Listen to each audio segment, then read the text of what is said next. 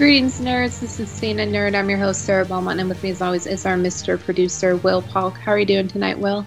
Doing very well, Sarah. How are you doing this evening? I'm doing fine. It just kind of breaks my heart that you have to ask me, Sarah, did you watch this? Did you watch this? Did you watch this? Well, given your track record with trailers, I just can't. I just don't want to assume because you know what they say about assuming. I do know what they say about assuming. Yeah, I did watch all of the trailers. I even managed to find myself finally watching the Dune trailer. Oh, wow. Grudgingly. But yeah, so and we had a few. I mean, for some reason, The Matrix 4 didn't feel real to me. Yeah. But they dropped a trailer. The trailer really well put together. Yeah. But I am still very apprehensive about this film. Fair enough. Well, after we saw what happened with that trilogy. It came out of the gate strong, and then the second and third films. I mean, honestly, I had kind of blocked them out as far as what happened because, it was just like the original was just so obviously Hall of Fame film, and then of course the sequels were just. Anyway, but yeah, the trailer today, I'm like, okay.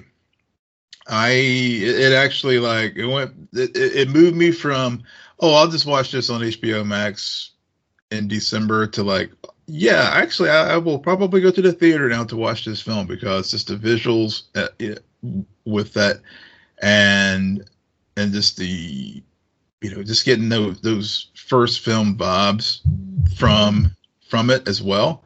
Right. I mean, it just really, like you said, it was a well put together trailer. I mean, obviously a lot of people have talked about the soundtrack in the trailer using the Jefferson Airplane song. I think White Rabbit, I think it's called. I mean, it just set the tone right out the gate. And then, from that point forward, I was just like, all right, take my money.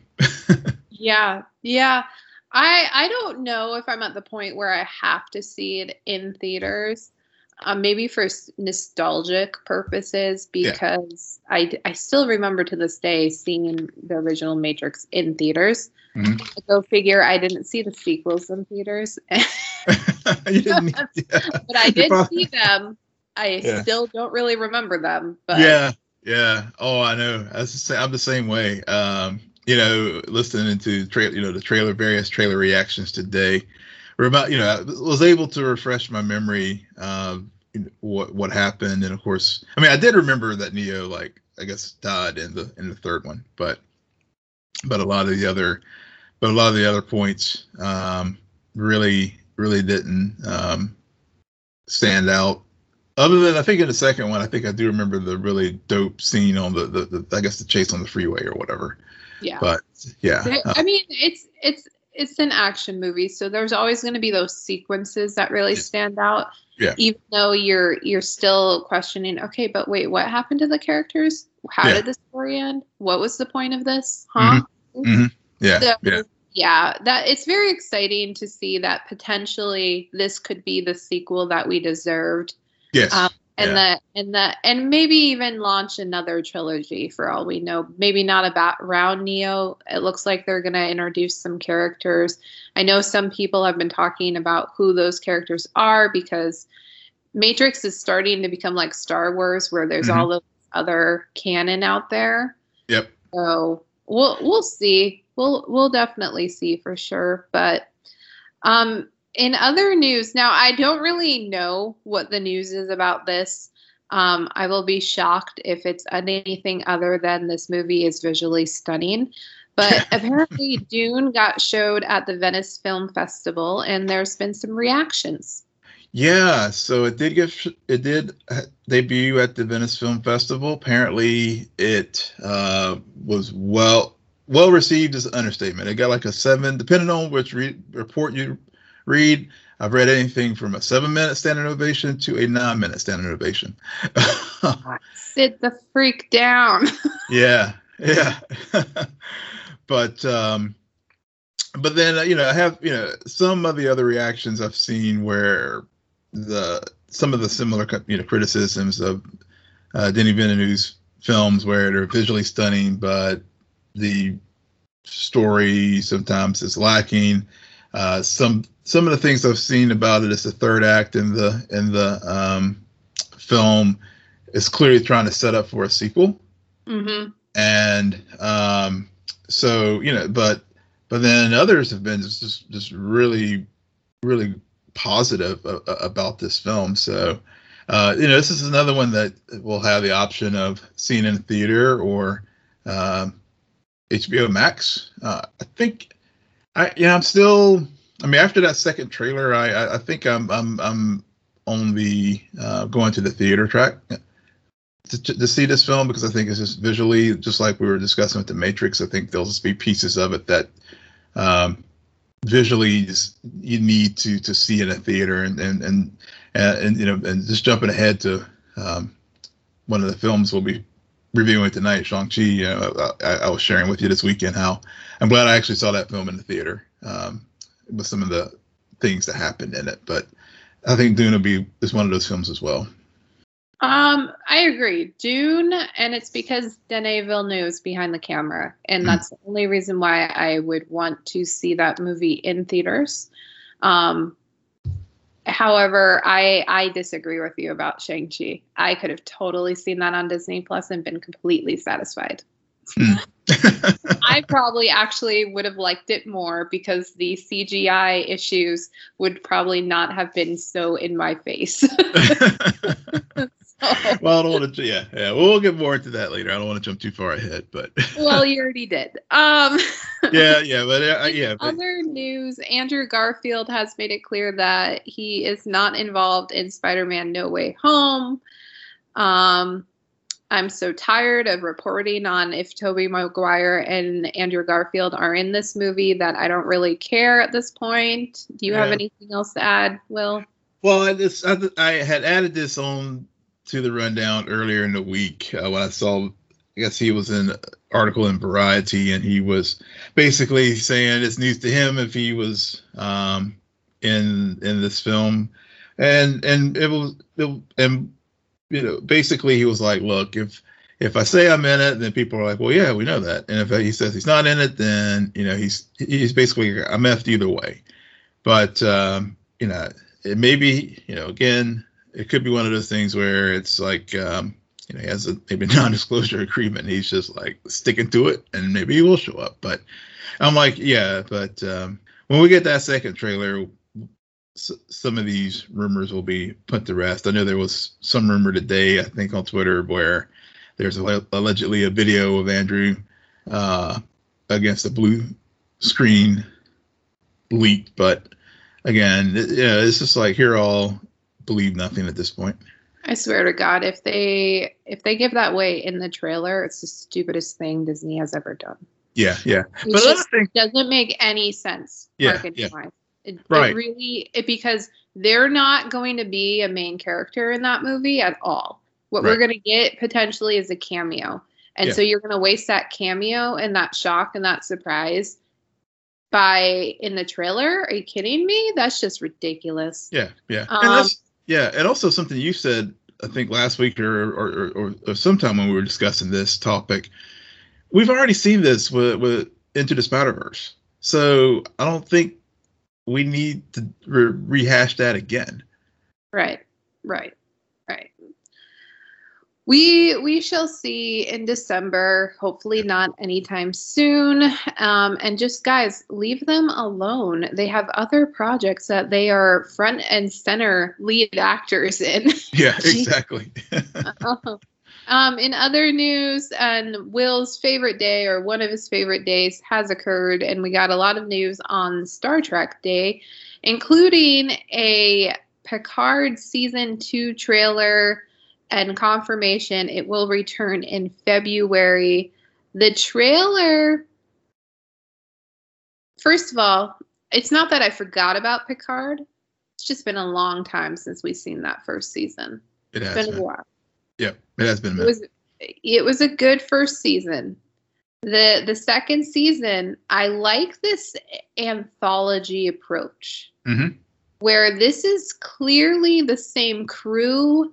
A lot of those faces we got to know in that first season, but this story is not going to necessarily be connected to that first season. It's going to be the crew is on a new adventure, sort of. And this adventure is feels very cinematic. I'll put it that way. It does. It does. That trailer had a very cinematic feel. Of course, it's very timey-wimey. We're getting time travel, and you know, like you said, we're the new cast of characters and some familiar and some old faces as well. Will show up in season 2. Also, as part of this, season 3 was confirmed last night during the Star Trek Day extravaganza on Paramount Plus.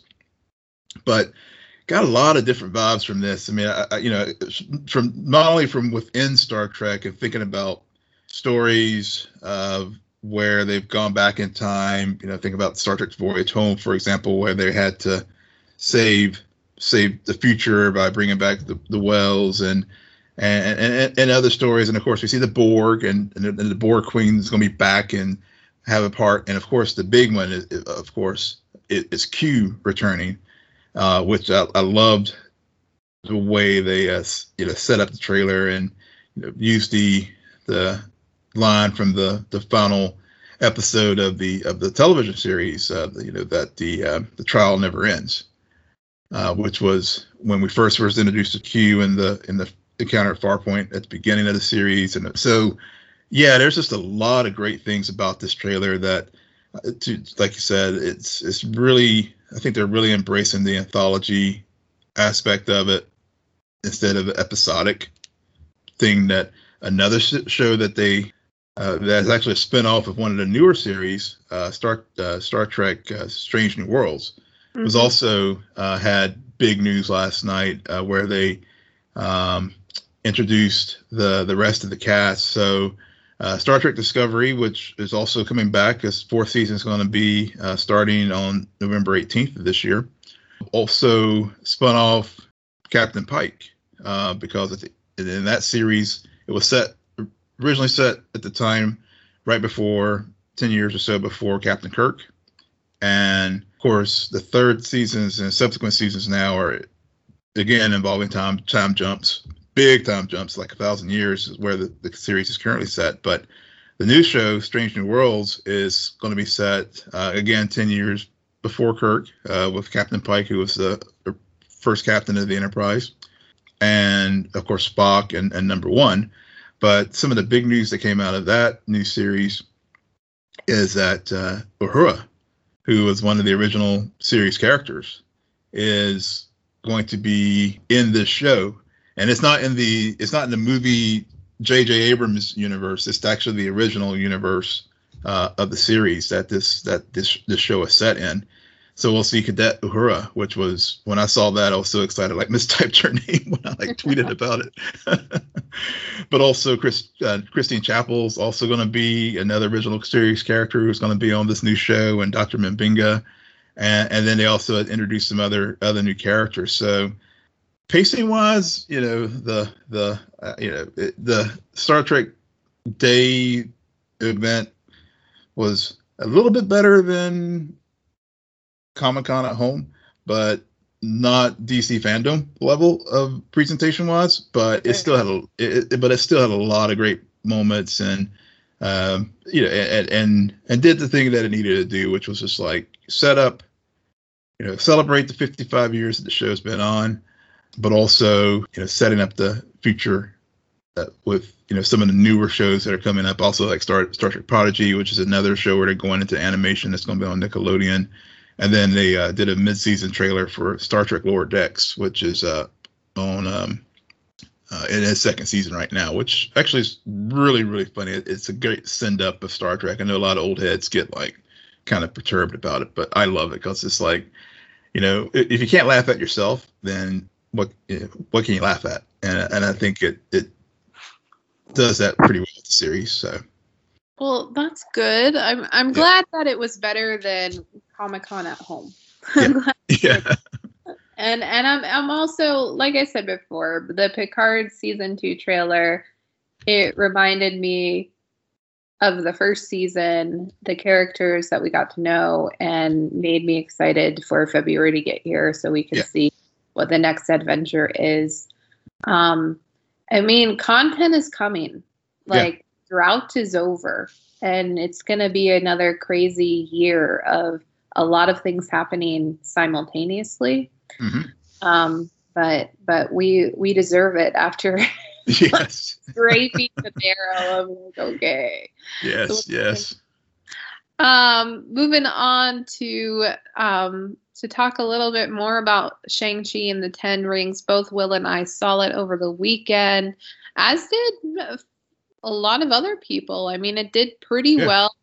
I guess I say pretty well. I know it broke a record, but it's still not the large numbers that were occurring pre-COVID. But I'm happy to see that people did go out and give this movie some love. I'm not mad at this movie. This movie is very satisfactory. Yeah. Very satisfactory.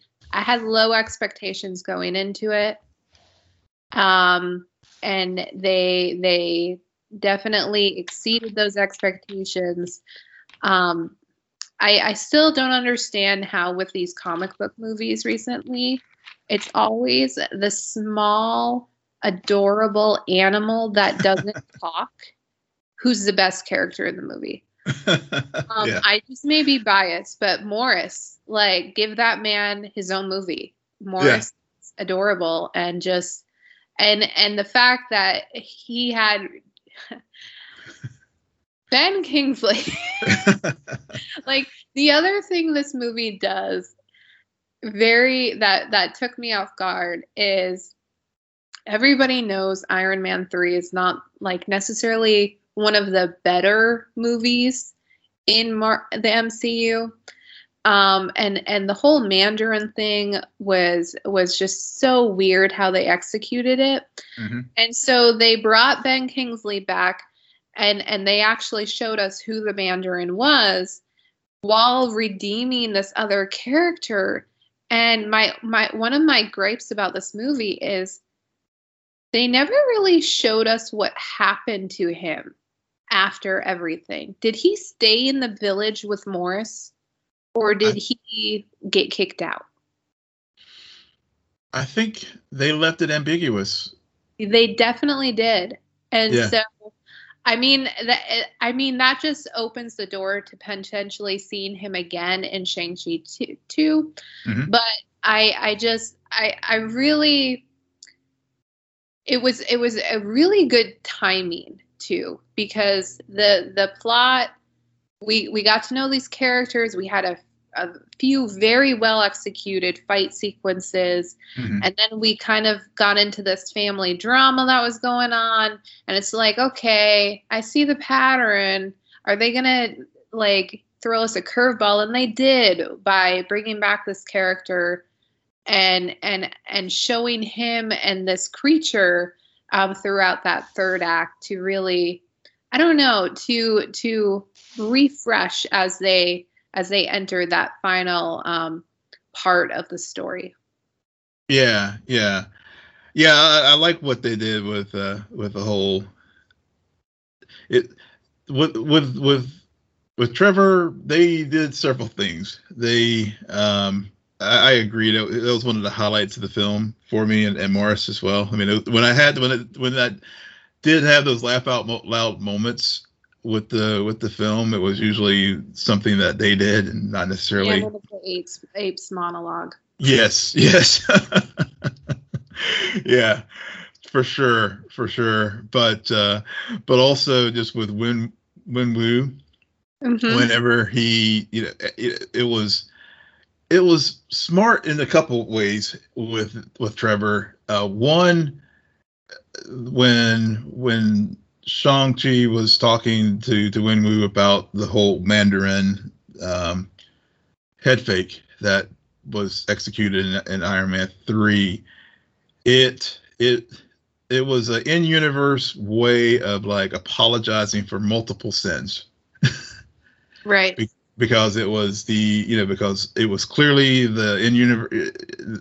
I mean, that was, I mean, even though Ben Kingsley is of Indian descent, but I mean, the whole Mandarin and thing is still a very, you know, toxic type of stereotype that that they dealt with, and they tried to deal with it in Iron Man 3, and you know, and doing so, they still tripped over themselves. Right. and then, and of course, just from the historical standpoint, with this reimagining and retconning Shang-Chi's father, you know, with Fu Manchu. And so, you know, so within universe, they're like, yes, we acknowledge that, yes, history is effed up and we're going to fix this. So I like the way that was a smart way they fixed the issue from a previous film, but also addressed issues from the historical legacy of this character. And so, you know, so I think that was really smart writing again that they had with this film. You know, I agree with you. I thought it was a very solid outing. I mean, and you know, I've had some days to like, because I was really not wanting to make that snap judgment like right after the film was over, because you know you'd be totally prisoner of the moment, and I really want to watch it again before I like really decide where it like ranks for me as far as the MCU. But I will say that it was a very solid like origin story. Right. When you think about some of the origin stories that we've seen, not only in the MCU, but even just in the genre period. Right. I thought, you know, because this really was a character I had probably, you know, I probably knew about Fu Manchu. I mean, and not, you know, just because, more so than Shang-Chi himself. And Fin Fam Foom. I mean, you know, I've heard of those things, but I really never were comic books that I really read or even like thumbed through in the comic book shop or whatever. So I came into this thing completely cold. So it's like spoon feed me at this point. And I think that was what was so good about this film too. It was strong in the sense that you didn't need to have too much depth of knowledge as far as the character from the comic books to really enjoy this film. And also, it was a good, you know, if a person is just parachuting in now at Phase 4 to the MCU, you know, it was a good entry point for them, because, you know, they had the right amount of, you know, with Wong, and, you know, really establishing that Doctor Strange is definitely the new Tony Stark as far as the, I guess, de facto leader of the Avengers moving forward.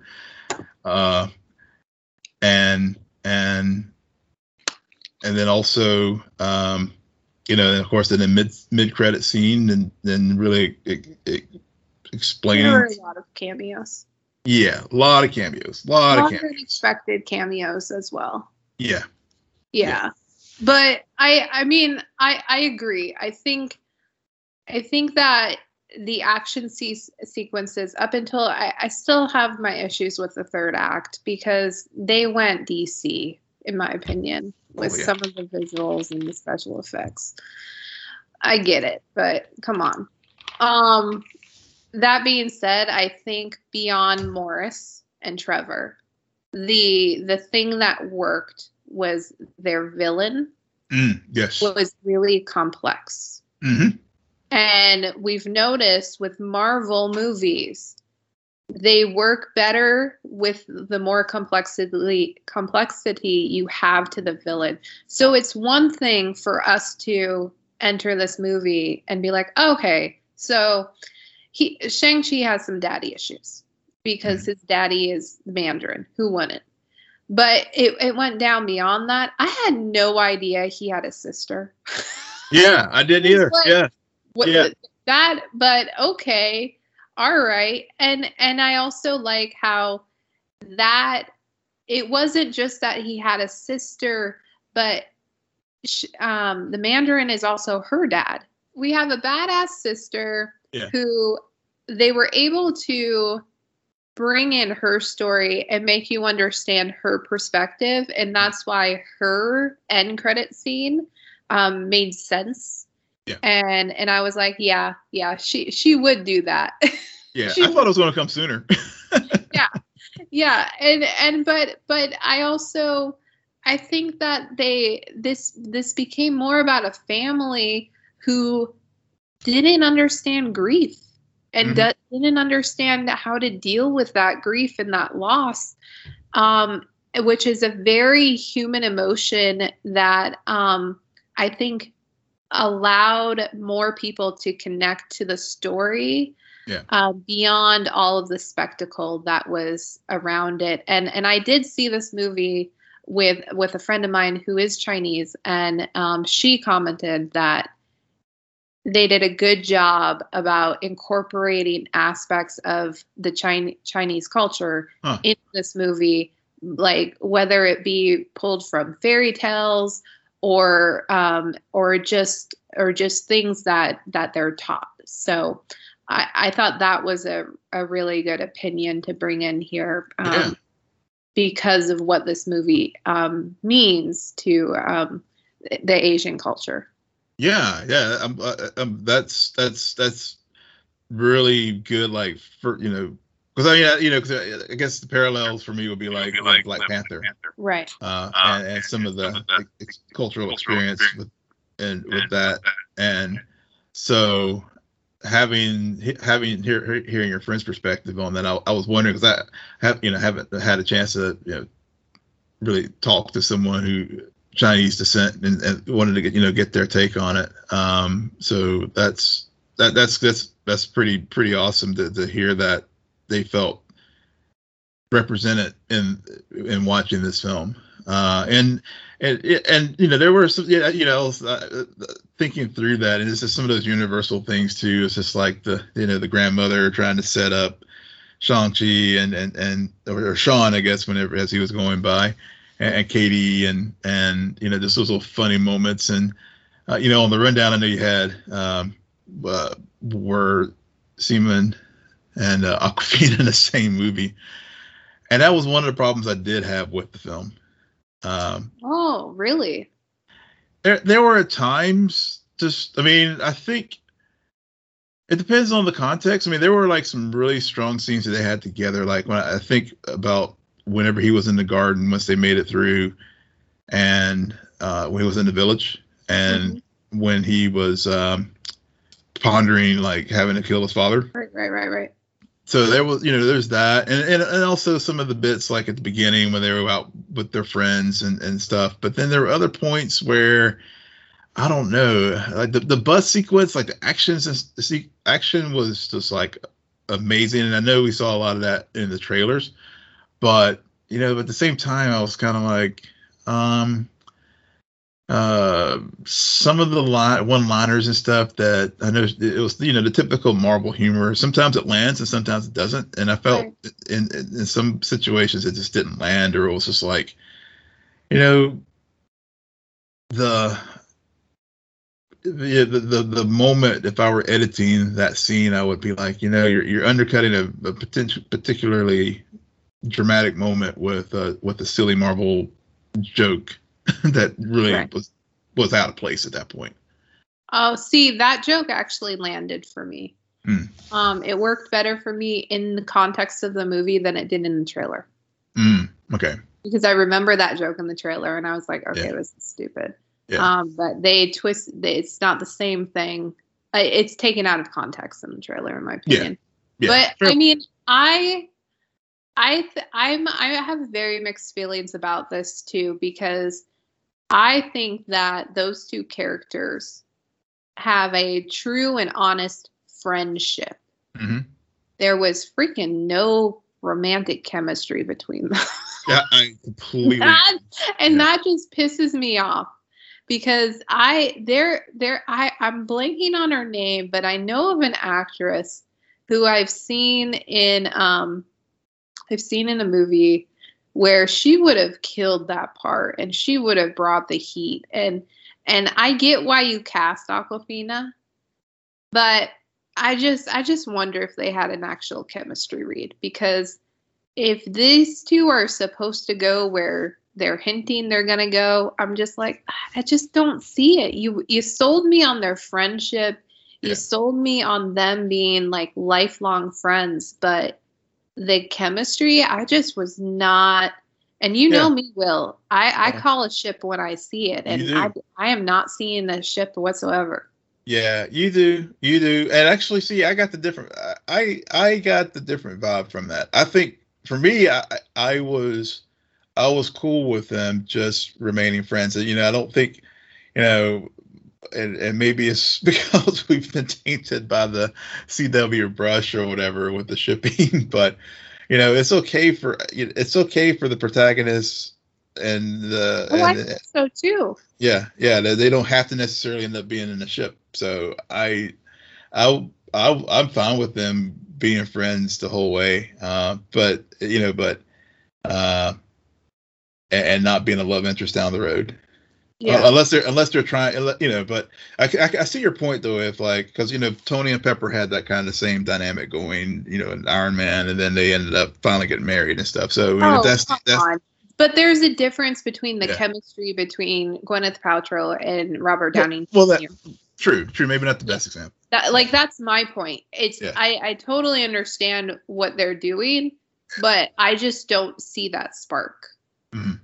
And that spark should be there. You should be the viewers should be the grandma.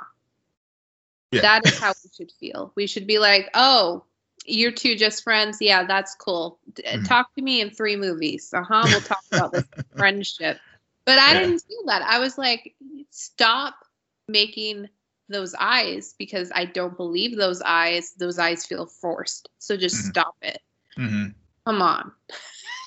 Get a hold of yourself. That's your friend. Yeah.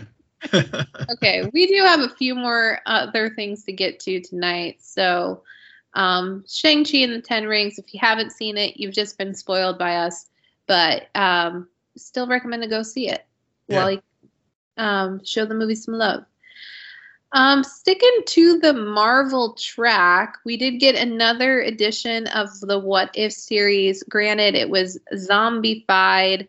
I don't really have too much to say about this episode. Yeah. The last episode had such a dramatic purpose beneath the what if scenario that this week's episode, it's not that it fell flat. It's really hard to top the previous weeks, in my opinion. I was surprised by all of the cameos. And this was a very heavy Spider-Man one. Yeah. I was a bit shocked by that. And also, I didn't realize how much of a badass Hope was. I didn't realize.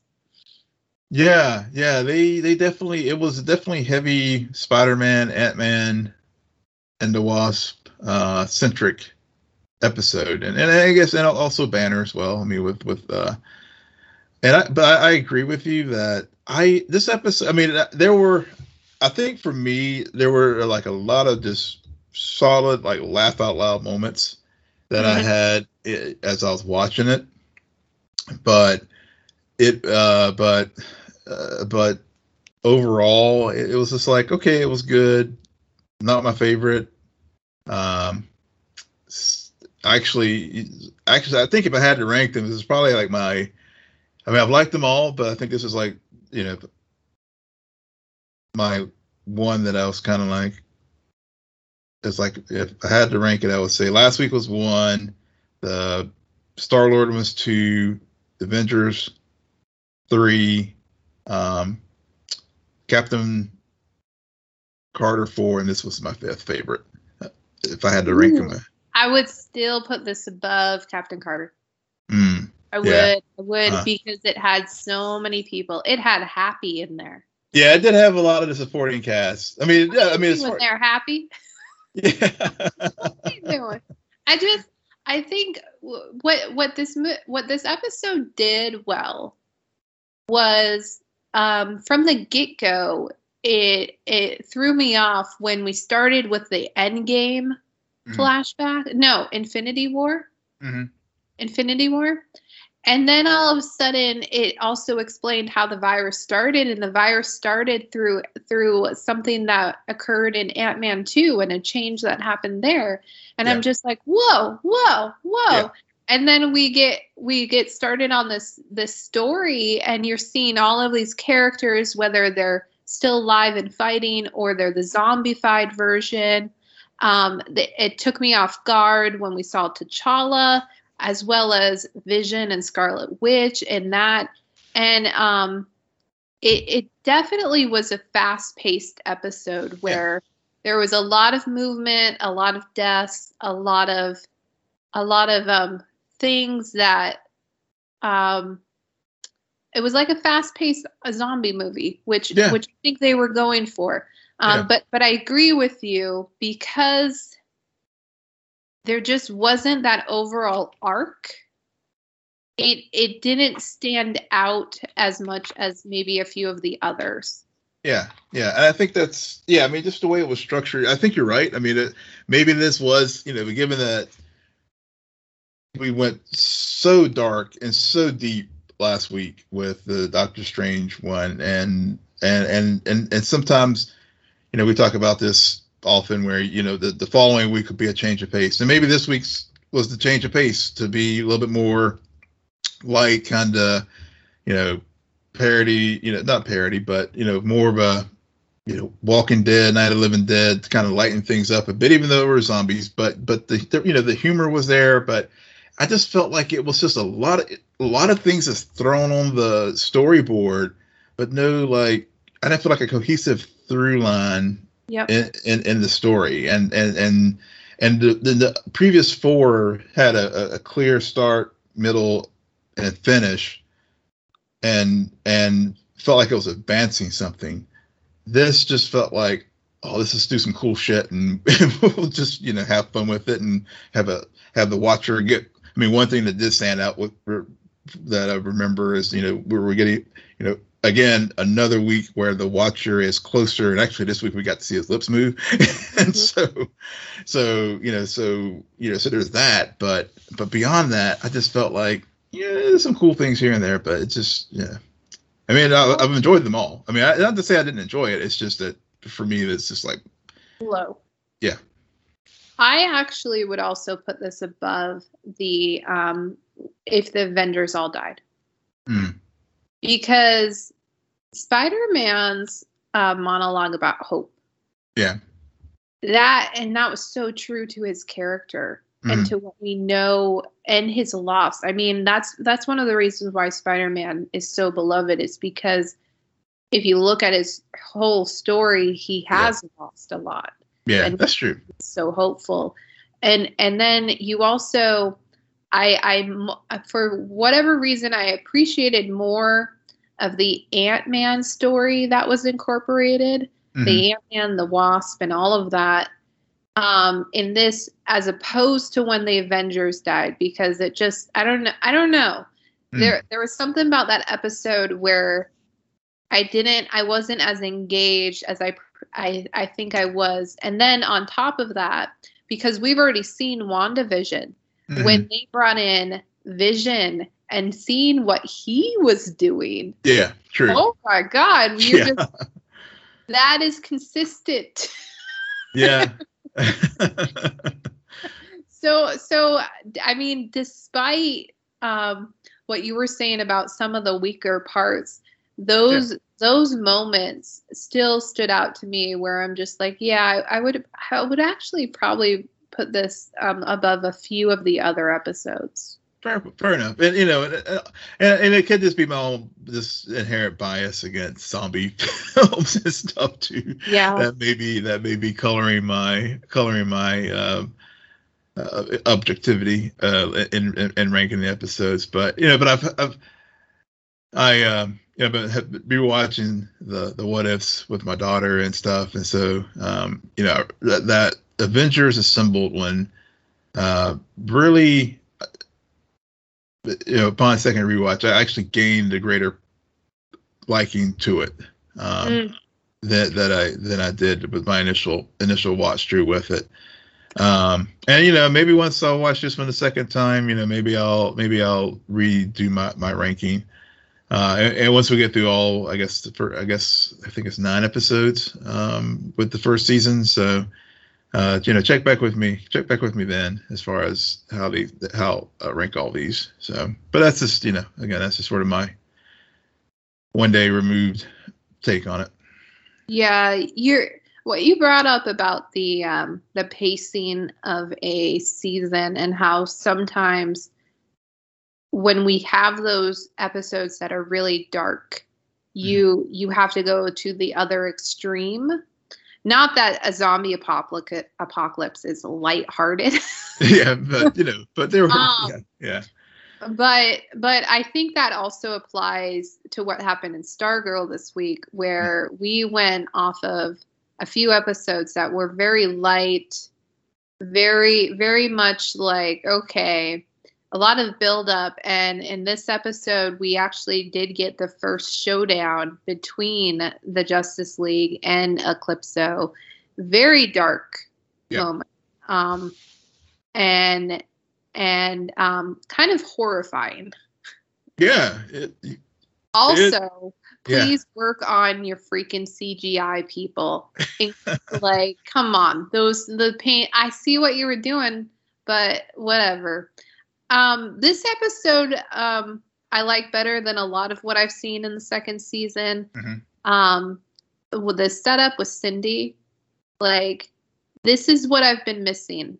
Okay, I've been missing this thread about her mother.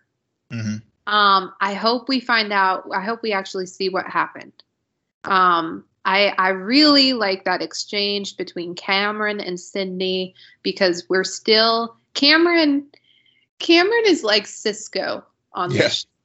The right, like, randomly will place him in episodes and he'll randomly not be around in episodes. And so it's very hard to really connect with that character. But in this episode, he was very present, and we see him still dealing with the grief of his father's death. And Cindy is trying to convince him to join her squad. But that moment, and that was just a great acting moment between these two actors, where he talks about how he will never believe a word she says, because when her mom died, she came to school and said, I never really liked her anyway. Yeah. That was that line, that definitely, that and the moment between Cindy and Cameron's grandmother are the two lines of dialogue that stand out, not only on this episode but also just in the series to date. Because like as you said, it really sets up. We've known all of Cindy's issues. We know how the Dragon King tried to, he basically molded her into Shiv, and like you, I want to know what happened after the Dragon King startled her. And so that so Cameron and her, and basically like blowing her off as far as like trying to establish her new ISA was a very powerful moment. And then just the literally chilling moment with the grandmother and Cindy, where she like puts huffs the cold air. I'm glad that we finally got a grandma payoff, because they've been lurking. And I didn't realize how much that power was inherited. And so that's cool to see the lineage and the legacy, and I like that aspect. Yeah. But I also think that the writers really got Sydney and Cameron right in this episode, and I just keep thinking about the whole Eclipso showdown where he taunts Rick. Yeah. Because Rick is apparently, this is news to me, everyone. Apparently Rick is like being like, am I a monster because, or is Grundy the monster? Which they've shown these clips where he still believes that, or no, Grundy is still out there in the woods, and so he's trying to feed him as like a type of penance, I guess. But this just bothers me, Will, because I'm like, I should at this point in this season know where Rick is mentally, and what the trauma is, what the struggle is, and I can't understand it, and how Yolanda just don't get me started. Like, come on, guys, we shouldn't. These characters should be better fleshed out at this point in this season. Yeah. I mean, I'm glad. On the one hand, I totally agree with you. They need to flesh this aspect out. But what I do like about this is they're not doing what some of the other shows on this network will do, which is like just basically deal with the trauma and then we give a rousing speech and everything's good again. Yeah, that's true. So there is, I think there is greater depth of character and character development as we see it. Because I think we do see some of the flashbacks, and particularly when Eclipso was taunting Rick in the school of the night that Grundy kills the original Hour Man and Rick's mom. So we get So I think Rick still has a lot of unresolved issues with that as far as the loss of his parents. I know it does seem kind of one note with Yolanda at this point, with still dealing with the guilt of what happened with I can't remember his name, but I guess the Iceman's son, not the Iceman, the Brainiac's son. I can't remember his name either. Yeah. But first season. Not Brainiac, but Brainwave, excuse me. Brainwave. Brainwave's son. Different Brainy. Wow. But yeah.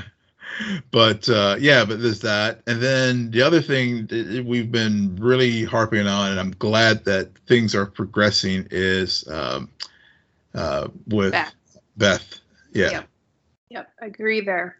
Because there's been Beth has been given a lot more screen time, and I know part of that is because Dr. Midnighter, and who we know is trapped in the shade, and she's still trying to fix her goggles and get that friendship back, because she finally had a friend. Like, yes, the other members of the team are her friends, but she had this bond, this connection, and now in light of what's going on with her parents, she feels like she's losing it. So they're really doing a good job with Beth this season. Yeah. I just wish, and I hope that this is where it's headed, that we do start to get more momentum with what's going on with Yolanda as well as Rick and Courtney. We didn't see a lot of what is really haunting Courtney, right? Which is interesting, because I would want to know, especially as she starts to attempt to make out with the son of the man she kind of helped kill. Yeah. So yeah. Well, we haven't seen him in a while, but Sylvester Pimpleton is still lurking out there, and I think they're holding. I'm glad they're. I'll have to hand it to the showrunners and the creative team of this show. They do a good job of balancing things out as the season has. We're at the 5th or 6th episode now, and they give us these little more. That was, I guess, episodes 1 and 2, because like the last thing we saw him, he was Sylvester was like talking to Pat's ex-wife in the diner. Yep. I remember that. Yep, and then we haven't seen him since. But I think that's but that's I think that's the when Eclipso attack finds Courtney's weakness. That's the thing he's going to exploit, because she still is dealing with the fact that she probably is not the legacy, kid. Like, man, we dealt with that earlier this season too. Whenever we had Alan Scott's with Jade coming into town, so I think those are the things I think maybe Eclipso will try to exploit with Courtney as we get further into the season. Thank you. I'm starting to figure out some crazy things that Eclipso can do with Pemberton and yeah, you're right. I think the pace this season is a bit too slow for me. But we just have to be a bit more patient and allow the writers to finish to really build this momentum that is headed somewhere. Yeah. I felt that. Yeah. What? Oh, go ahead. No, I'm done. Okay. Yeah. Sorry. I was going to say I felt that this episode, we were, I think maybe two episodes back, with the whole Mike thing, we felt things were kind of going and spinning. That was a horrible episode. Yeah. But I felt like as you said with early on, and I think just thinking about this, now that we did have the showdown, we actually the JSA finally did have that first face off with Eclipso, and I think the team will hopefully learn from that, because they've now, all the warnings Pat has been trying to share with them about how dangerous this opponent is, they've seen it firsthand now. Yeah, I did like that moment when they were back at the garage, and it's like the guy, it made us see things. Mm-hmm. And I'm just, I'm not Courtney's biggest fan. So for me, I'm just like, damn it. Why didn't Courtney see anything? Because she's the one who needs to learn this lesson about how dangerous this is. She will. I'm sure she's going to, and some things some truths that will be exposed. And you're right. The CW especially does have this tendency, like, we don't revisit what happened in the previous season, even though if you look at that finale, there was a lot of fallout, and there should be a lot of, I wouldn't say grief, but probably survivor's guilt. Mm-hmm. There's a ripple effect. And in this show in particular, because they chose the route of essentially the Justice League and the Injustice League having all of this offspring, like we're looking at families, and that reminds me of the highlight of last week's episode, where you have Tigress and Sportsmaster, mm-hmm. who are evil, and yet you are able to see them through the lens of them being parents. Yep. Yep. So I think overall this episode reminded me had more of the season 1 magic that I think the last few episodes have been lacking on. Mm-hmm. And I hope that they just continue to build upon that. Agreed. And go from there. Yeah. Titans. I almost fell asleep during this episode. I was so freaking bored. The highlight of Titans for me is just the question: what the fuck is the age difference between Connor and Sapphire? What is that age difference? I need to know, because I am not sure if the looks are appropriate or weird. I can't make up my mind about it. I'm very conflicted here. Thank God Connor was in this episode. That actor is just doing a great job. He is. Please have him randomly show up on Superman and Lois for no apparent reason. I just think that would be fun. What else can I say? Gar is surprising me this season. I can see where they're going with Gar. Okay. And I like it. I like how he has decided he wants to save Jason. And he's taking this other approach that Dick isn't, because Dick has his own issues. And no, I do not ship Dick and Barbara. I was very annoyed by that scene that happened. And yeah, we went to an ice cream store. They didn't get ice cream, but thank God for Connor. Will, what am I missing? So I like that. I was not bored by the episode, but as I was making notes as I was watching it, and I was like, my problem with the episode was that it was just so predictable what was going to happen. Yep. Because I was like, okay, I see where to go, because I remember back to like last week when Scarecrow had gotten Barbara's facial recognition. So I was like, oh, he's going to like use, whenever Dick and Barbara walked into Oracle, I was like, oh, he's just going to, he's going to figure out a way to hack the system. And sure enough, he did. And then when the mob lady wanted Starfire to get her son, and then they got there and stuff, I was like, well, we're going to see the murder come. Here comes the murder. Boom, it happened. I mean, it was just the problem with this week's episode. It was entertaining, but it was very predictable. That was my main gripe with it. It was a nice, it was a lot of nice Easter eggs and with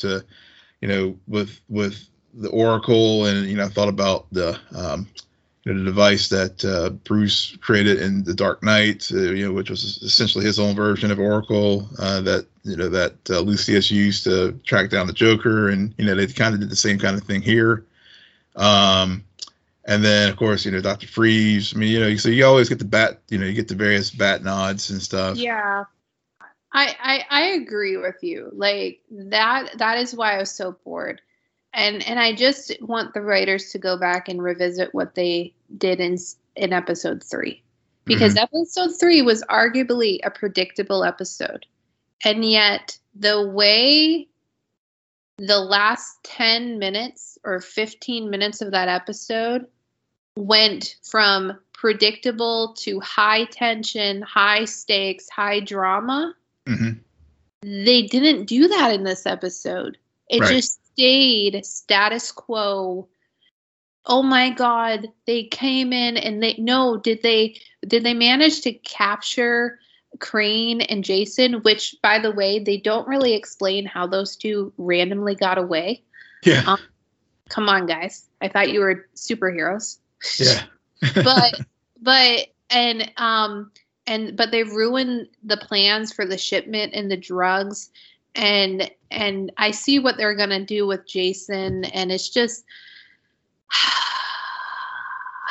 yeah. You hit it spot on. It's a predictable episode that didn't have any like, this is why we're doing it.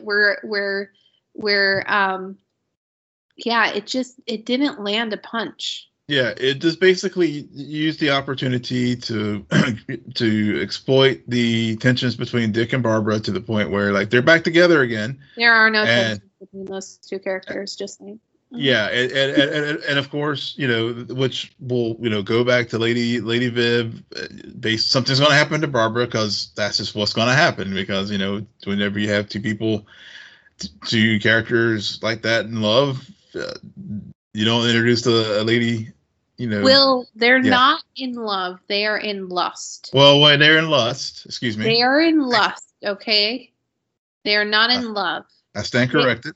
They're in nostalgic lust. Yes, I stand corrected. You are correct. They are. I think that's well said. Nostalgic lust, and yeah, Lady Viv's going to take advantage of that, and so that's why you bring that kind of character into the story. Which is I hate that they've shoved Dick and Corey's relationship to the side. I mean, they just like they hooked up, and then like now you're like, okay, he has to hook up. Maybe they had, somewhere off camera they decided too complicated. We can't work No, together. it's not too complicated because they've hooked up more than once. They hooked up in season 1. They hooked up on season 2. I've been counting. Yeah. They, for some reason, they have decided that this season shall not be hooking up. But there has been some eye contact. There has been some suggestions that there are still feelings there. They just want to play this Barbara thing out. Yeah, to her inevitable. I hope not demise. I mean, Barbara clearly, I mean, granted, obviously, they can. It's different from the comic book universe, but Barbara, is still with us. So I hope they don't end up killing her too. But who knows? Maybe they might. But we need some stakes, people. We do need an awfully long time ago. We need some new stakes. Yeah. Speaking of stakes, and I agree with you with Connor and Blackfire. It's just I guess he's in his maybe early 20s at this point. But he and Gar are like the youngsters. I mean, they're like the 16, 17-year-olds, I guess, at this point on the team. I don't know. I don't understand. They haven't confirmed he's half alien. She is full alien. Just a lot of mixed signals. But those two have more chemistry, weird chemistry, but more chemistry than Barbara and Dick. They do. Yeah. I mean, it bounces off the screen. Even whenever if he first showed up at Wayne Manor, that definitely, I completely agree with you there. But like I said, maybe next week it'll be they'll regain their footing, and at some point they're going to have to reintroduce Raven and Donna Troy as well. So for Donna, not for Raven. I have not. So, on that note, Will, why don't you tell our listeners where they can find you? Yes, you can find me and tweet me at Will M. Polk. That's WILLMPOLK. You can find me on Twitter at SJ Belmont, SJBELMONT. Please follow our crew on Twitter at Scene and Nerd. Find us on Facebook, follow us on Instagram, and our website at www.sceneandnerdpodcast.com. But most importantly, rate, follow, and comment on Apple Podcasts, Spotify, YouTube, Google Podcasts, or wherever you get your podcasts. Good night, Geek Out. You're welcome.